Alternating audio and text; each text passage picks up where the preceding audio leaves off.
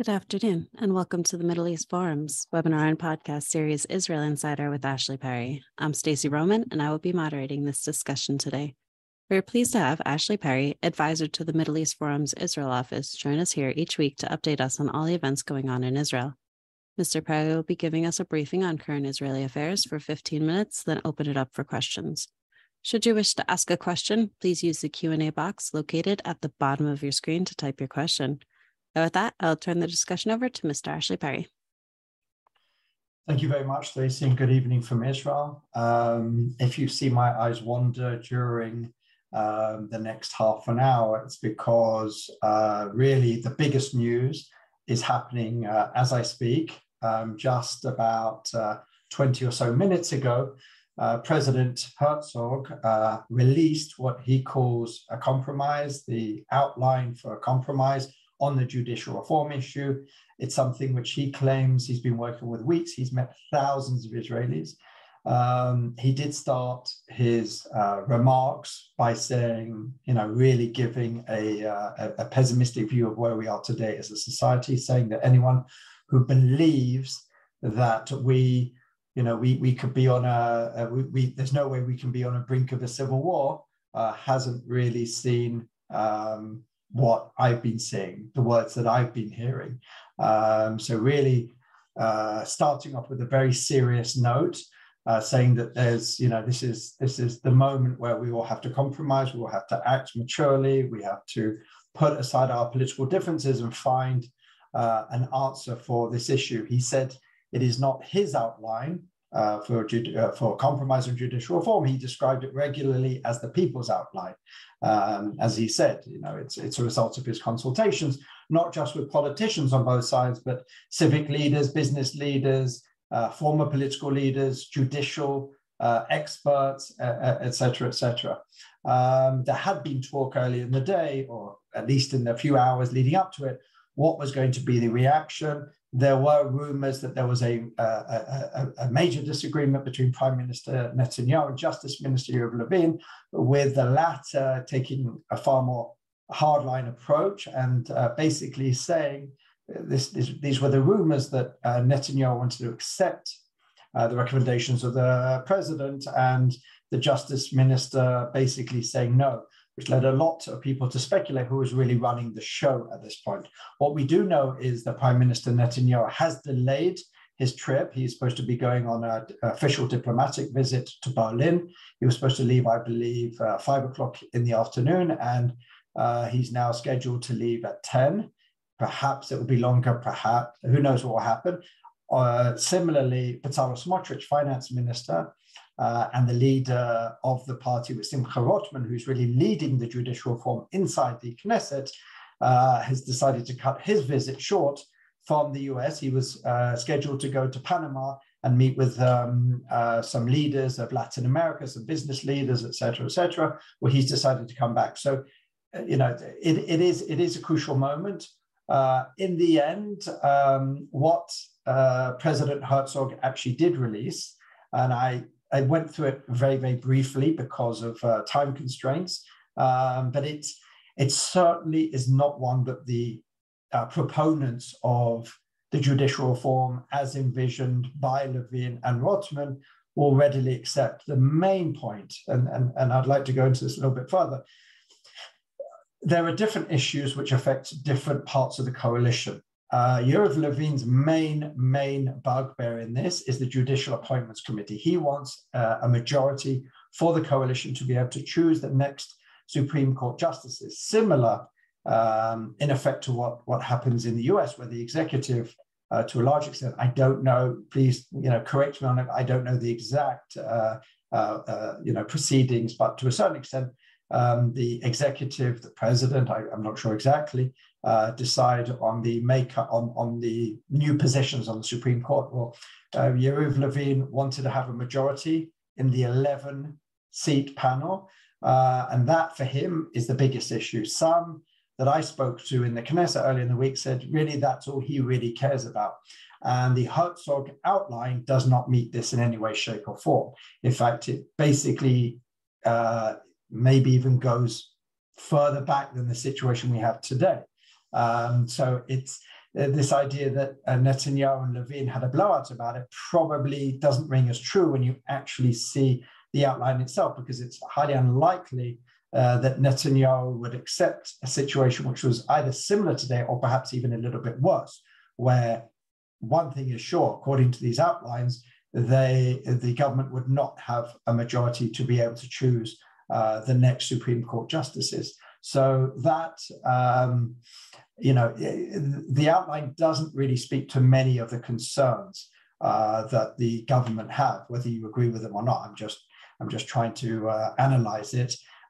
Probably is closer to where the opposition are. Again, I've been trying to make this point. The opposition, many members of the opposition, I should say, are not necessarily against judicial reform. And many of them, Lieberman, Gideon Saar, and some others, have actually tried to lead reforms or at least release their own outlines in the past. So they're not against the idea of reform.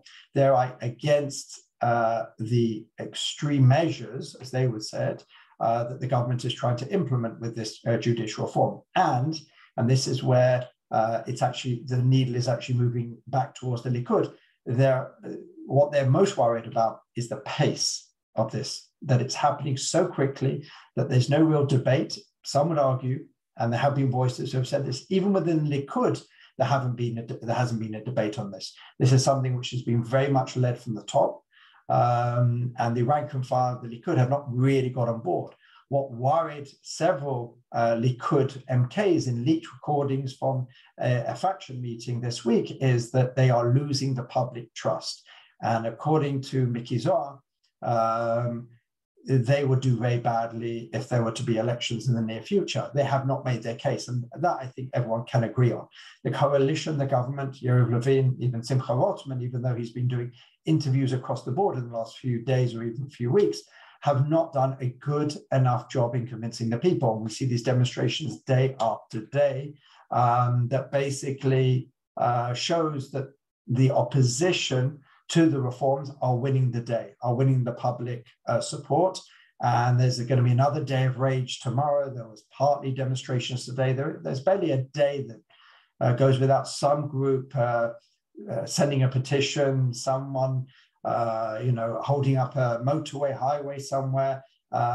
So they're really losing the PR battle. And there are people in the Likud who are very worried about it. Danny Danon and Yuli Edelstein are the two most prominent members within the Likud who are most dismayed by this. But as I said last week, these are two members who are pretty much on the outs as far as Netanyahu. So it's easier for them to say, but they both have said that they're not the only ones in the Likud who are uncomfortable about the pace, even though the majority of Likud supporters, the majority of Likud members of Knesset are proponents of, if not all, most of what is happening. They're certainly worried by the backlash. They're certainly worried by their lack of counsel towards this. And I think we're hearing more and more voices. Interestingly, Yuli Edelstein absented himself from the two important votes. I believe it was on Monday on aspects of the judicial reform. And he's actually been sanctioned now by the Likud. That's clearly to send a message to those who would absent themselves or perhaps even think about voting against some aspects of the reform. It's clear that Likud want to keep everyone in line as much as possible. It's clear that Edelstein himself was in the Knesset. He had no particular reason not to be in the Knesset because he then put up his own law, and he appeared immediately when his own law, which was to cancel that part of the disengagement law. Remember, the disengagement from Gaza in 2005 also included elements of the northern Samaria, the northern West Bank, and he specifically wrote a law that would cancel that particular aspect. We're talking about a few relatively small settlements in the northern part of the West Bank, northern Samaria, and this is something he touted. This is a law that he put up, and he suddenly was there, and a lot of people commented on it. The Likud tried to paint Edelstein as moving left, and Edelstein himself made a joke that, he's moving so much left, he's trying to cancel the disengagement, mentioning or hinting at some of his colleagues who are attacking him, who voted back in the day for the disengagement. So all is not well in the Likud, that's for sure. what is clear, again, I talked about the fact that Yoav Levin is very interested on the aspect of judicial reform, which gives the government, the coalition, power, veto, whatever you want to call it, on the Judicial Appointments Committee. The most important thing for the ultra-Orthodox, the Haredi party, specifically the Ashkenazi United Torah Judaism, is the ability to have an override clause, which means that any law cannot be overridden if it receives a 61 majority, cannot be overridden, or at least a basic law, I should say, which you can make it, you can call any law a basic law, and then it cannot be overridden by the Supreme Court. For them, it is an absolute a red line. They also want to make sure that it's a law that only has a 61 majority, which means a basic majority. There have been all sorts of calls for 65, for 70. They say basic laws, because of their quasi-constitutional nature, should be issues which cross aisles, which are, multi-party agreements of 70 seats, maybe even 80 seats. But the fact there's only 61 means that any coalition can just call a law a basic law and it cannot be overridden. Why do the ultra-Orthodox want this? Because they want to ensure that laws which are of great interest to them over the years, like the ability to ensure that yeshiva students, ultra-Orthodox yeshiva students, do not have to serve in the army. Like, for example, perhaps laws on religion and state. Perhaps it's the Kotel understandings, ensure that the rabbinate has full control over marriage, even more so than they do today, over all these other aspects. And what's driving a lot of the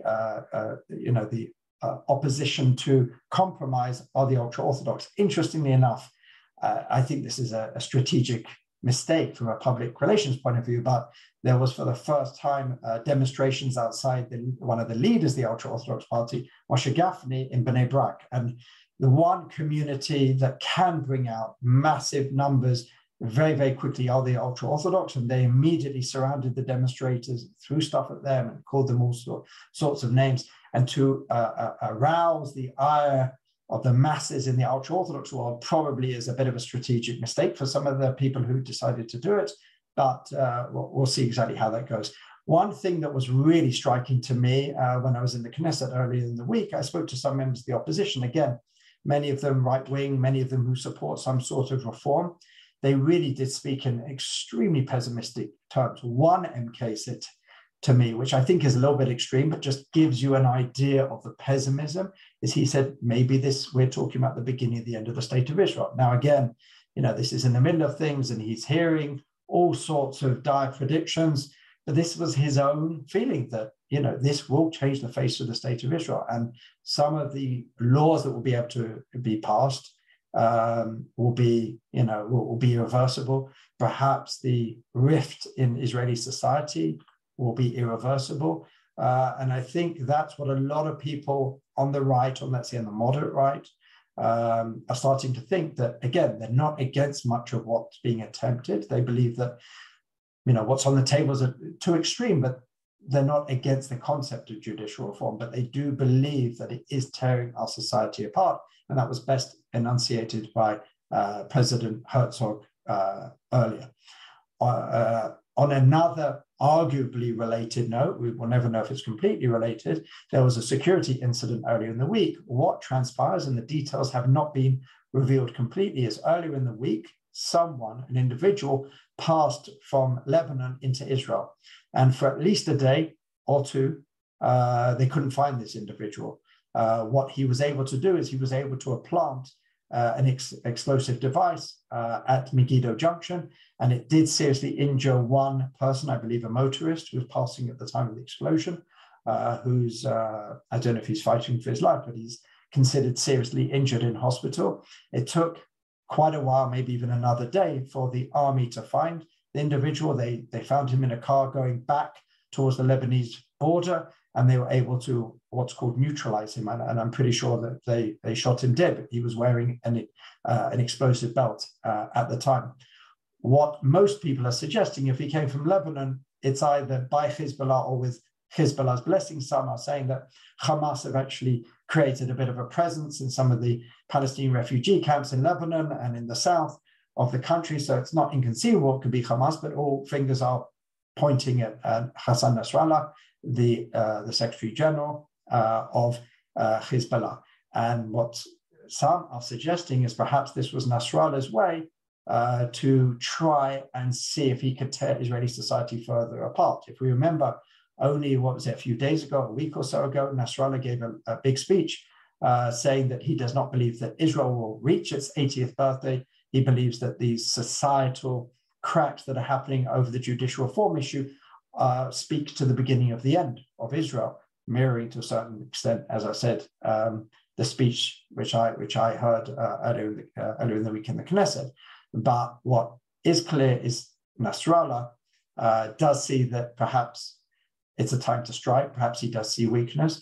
And now the security cabinet and security officials are debating exactly what the response should be. There are those who are saying that at the moment, if we do not respond forcibly to Hezbollah, then we will lose a large amount of our deterrence, because if they say that all the fingerprints will be by Hezbollah and our response will be weak, it will just play into that narrative that Israel is substantially weakened, is getting weaker by the minute, and maybe it's the time for Nasrallah to try something even greater. So this is a bit of the debate. The other thing, the northern residents were a little bit angry, it seems, at the security forces, the IDF and others, that they saw them running around the north. There were all sorts of pictures taken, videos taken. It was clear that something was going on, but the northern residents themselves were not put in the picture. And there's quite a lot of dissatisfaction about the fact that they were kept in the dark, obviously for security reasons, but still, and the fact that it took so long to find these individuals. So there's quite a lot going on in Israel. And with that, I'm happy to answer any questions on any of those issues or anything else. All right, thank you so much. So the first one is, if the pace is such an issue, exactly is the arguments for continuing to go further over taking time to do the discussions, and what exactly is driving this pace?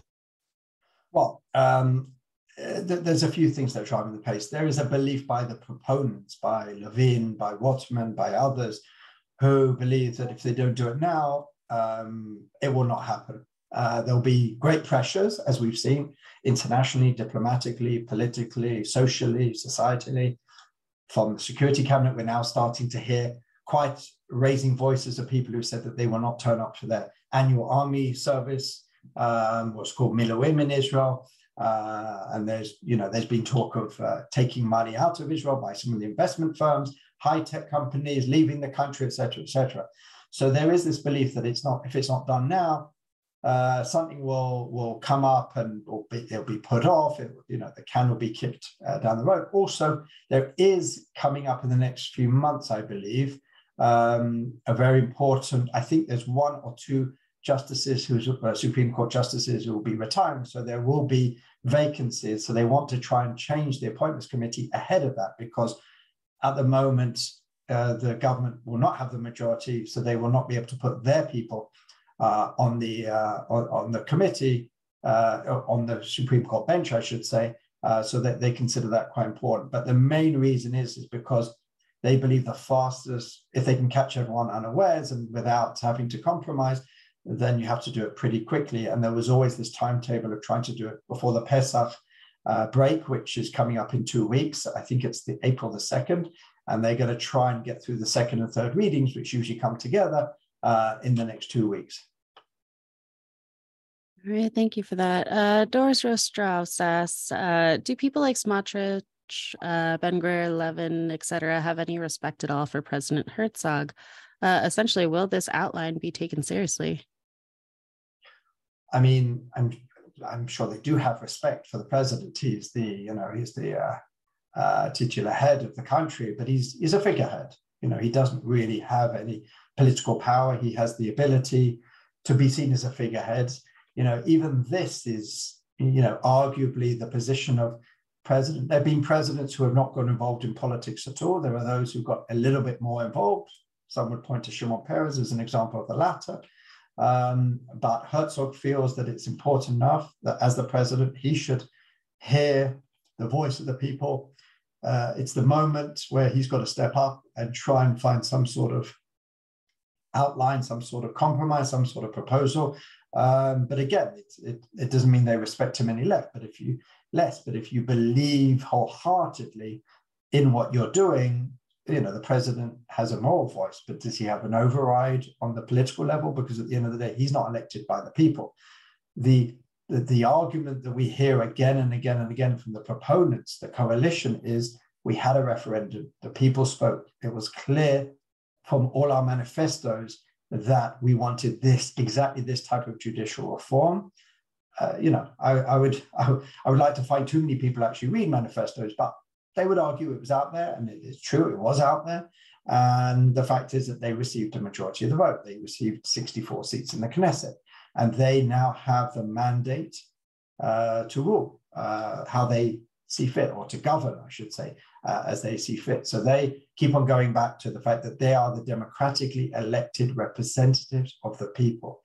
The president isn't, the Supreme Court justice isn't, the United States president isn't, the EU isn't, the high-tech elites are not. They would argue you can bring out 500,000 people to the streets, but we received a mandate of millions of people. Again, I'm giving that side of the view. So I don't think it's about having respect or not respect for this individual or that group. It's about the fact that they believe that they've already received the mandate of the people and they are enacting the will of the people. That is what they believe. Interesting. Thank you. Robert Slater asked, do you foresee some compromise in the next few weeks or continued hardened positions? Well, at the moment, it doesn't seem like the Herzog outline, the presidential outline, as he calls the people's outline, is really going to have the effect that he would hope. Perhaps the devil is in the details. Perhaps it can become a position, or at least a starting point, but it would have to move quite significantly towards the government for the government to accept it, because they would argue, and I've seen a few voices here and there that have already said, it doesn't really change the reality. On the principal points that we wanted to reform, we wanted to change, it doesn't really change anything. The interesting thing is, at this moment in time, and again, it could be that while I've been online, it could be in the 5-10 minutes after, it could be tomorrow, I haven't seen any major opposition leader come out in support or otherwise. I did see Naftali Bennett, the former prime minister, come out and say both the opposition and coalition should adopt it, but he's outside politics. I did see the head of the labor union, the Histadrut, come out and say that this is a very good basis and it should be adopted. But again, it could be, while I'm speaking now, Yair Lapid is commenting on it. I'm sure that they are thinking very carefully, strategically, what should their response be. I think maybe we'll hear in the days ahead what the pulse of the people are on it. I'm sure that it will get a certain amount of support from the opponents of judicial reform, much more than the proponents at this point. So perhaps that will give us an idea of exactly who is going to accept it and who's going to say it doesn't go nearly far enough. Absolutely. Thank you. Carrie Hillebrand asks, is it possible that Edelstein and others may break off from the Likud and either form a separate faction or join an existing party? That's a question that everybody's asking. Are there 4 people in Likud who would vote against, or some of the other things? I personally don't think so, because don't forget, Likud has primaries, and the Likud party is still very much controlled by Netanyahu. We haven't seen enough anger, maybe or disappointment or rejection or opposition from Likud rank and file. All polls do show growing opposition, or at least opposition to the pace, but it's still a minority. And at the end of the day, the members of Knesset are angry. They're angry at the reaction. They're angry at being kept in the dark. They're angry about not being prepared for the opposition's response, especially in the public sphere. But I don't hear any anger really on the issue itself of judicial reform. And even Danon and Edelstein themselves have said that they are not opponents of reform. So I don't see Danon, who's just returned to the Knesset, Edelstein, who tried to say he would be in opposition to Netanyahu and then remove that opposition officially, shows all of these things show the power of Netanyahu and the fact that no one in the Likud, even if they are ideologically inclined, will go against Netanyahu on this. They know that it's still relatively popular within the Likud. They still know Netanyahu is very much behind it. They know Yariv Levin, who's also an extremely popular figure, is running this whole reform. So I just don't think from a political or strategic point of view, there'll be much to be gained from any of the MKs. And don't forget, because of the Norwegian law, a lot of the backbenchers really are entering the Knesset for the first time, and I don't see many of them really raising their voices. Interestingly, the most powerful voice, perhaps, which has come out against is Bibas, who's the mayor of Modi'in and the head of the Federation of Municipalities, a very powerful figure, probably the most powerful figure outside of the Knesset and the Likud side, and he's taken the most moderate position. Perhaps he's calculated this is his way to differentiate himself from those in the Knesset, but he is an enormously popular figure. He is a powerful figure within Likud, even though he does not sit in the Knesset. At one point, he certainly will jump into national politics, but he's the only one really who's standing to a certain extent largely in opposition, but his vote, he doesn't get a vote because he's not a member of Knesset. And again, even if those two, Danon and Edelstein, decided not to vote, you still have a pretty solid majority. So you would need at least 4. I personally don't see that happening. Thank you so much. Robert Larrick asks, what do you think, and what is the Israeli opinion on the Islamic Council's fatwa against Hamas leadership in Gaza to stop the oppression over its citizens? It's interesting. It certainly caught everyone by surprise. I'm not really an expert on inter-Muslim affairs. You know, maybe there was some politics involved. Maybe there was some power struggle involved. Certainly what is going on in Gaza is an outrage. The way people are treated, the way their citizens or residents of Gaza are treated, it doesn't get any outside play. So even this, got some attention in Israel, but it won't be really making too much media around the world, or at least high level. I don't really know what's behind it. I don't know what led to it. I don't really know the timing, so I can't really comment beyond that. That I would say, about time, and I hope it's the first of many such voices. Thank you. And do you see any relief in the demonstrations coming up, or do you think those will continue?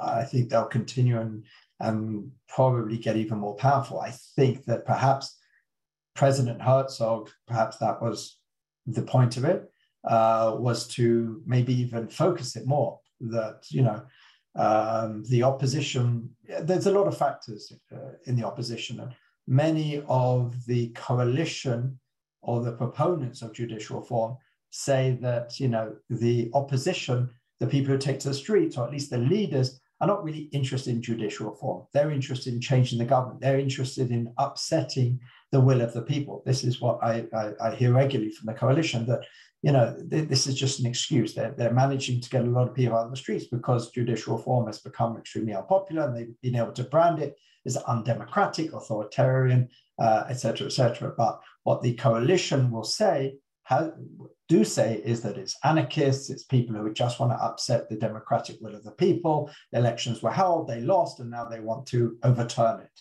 But I think President Herzog's outline will give it a bit more focus. It will be branded as very reasonable. Again, even though, just looking at it from a neutral point of view, it's pretty far from what the coalition would certainly want. But certainly for the average person, it could be branded as very reasonable, as a good compromise, and the fact that the government probably won't entertain it as a realistic foundation for negotiations and compromise. The nuances will be lost on the average person. So the fact that the government will be seen as thumbing their nose, or spitting in the eye, if you want to go a little bit more extreme, of the president, will be something that will be used by the opposition to gain even more support, and I think we'll see a continued amount of demonstrations, and perhaps even an upping of the numbers, of the levels, and even we've been promised surprises in the days to come. Oh, wow. All right. Well, thank you so much for that analysis. We've come to the close of our webinar and podcast. Ashley, thank you again for taking time to update us this week. For our viewers and listeners, please join us Friday at 1 p.m. Eastern for a webinar with Nima Gholam Ali discussing Sweden's crisis of unchecked immigration. Thank you all for joining us, and I hope you have a wonderful day.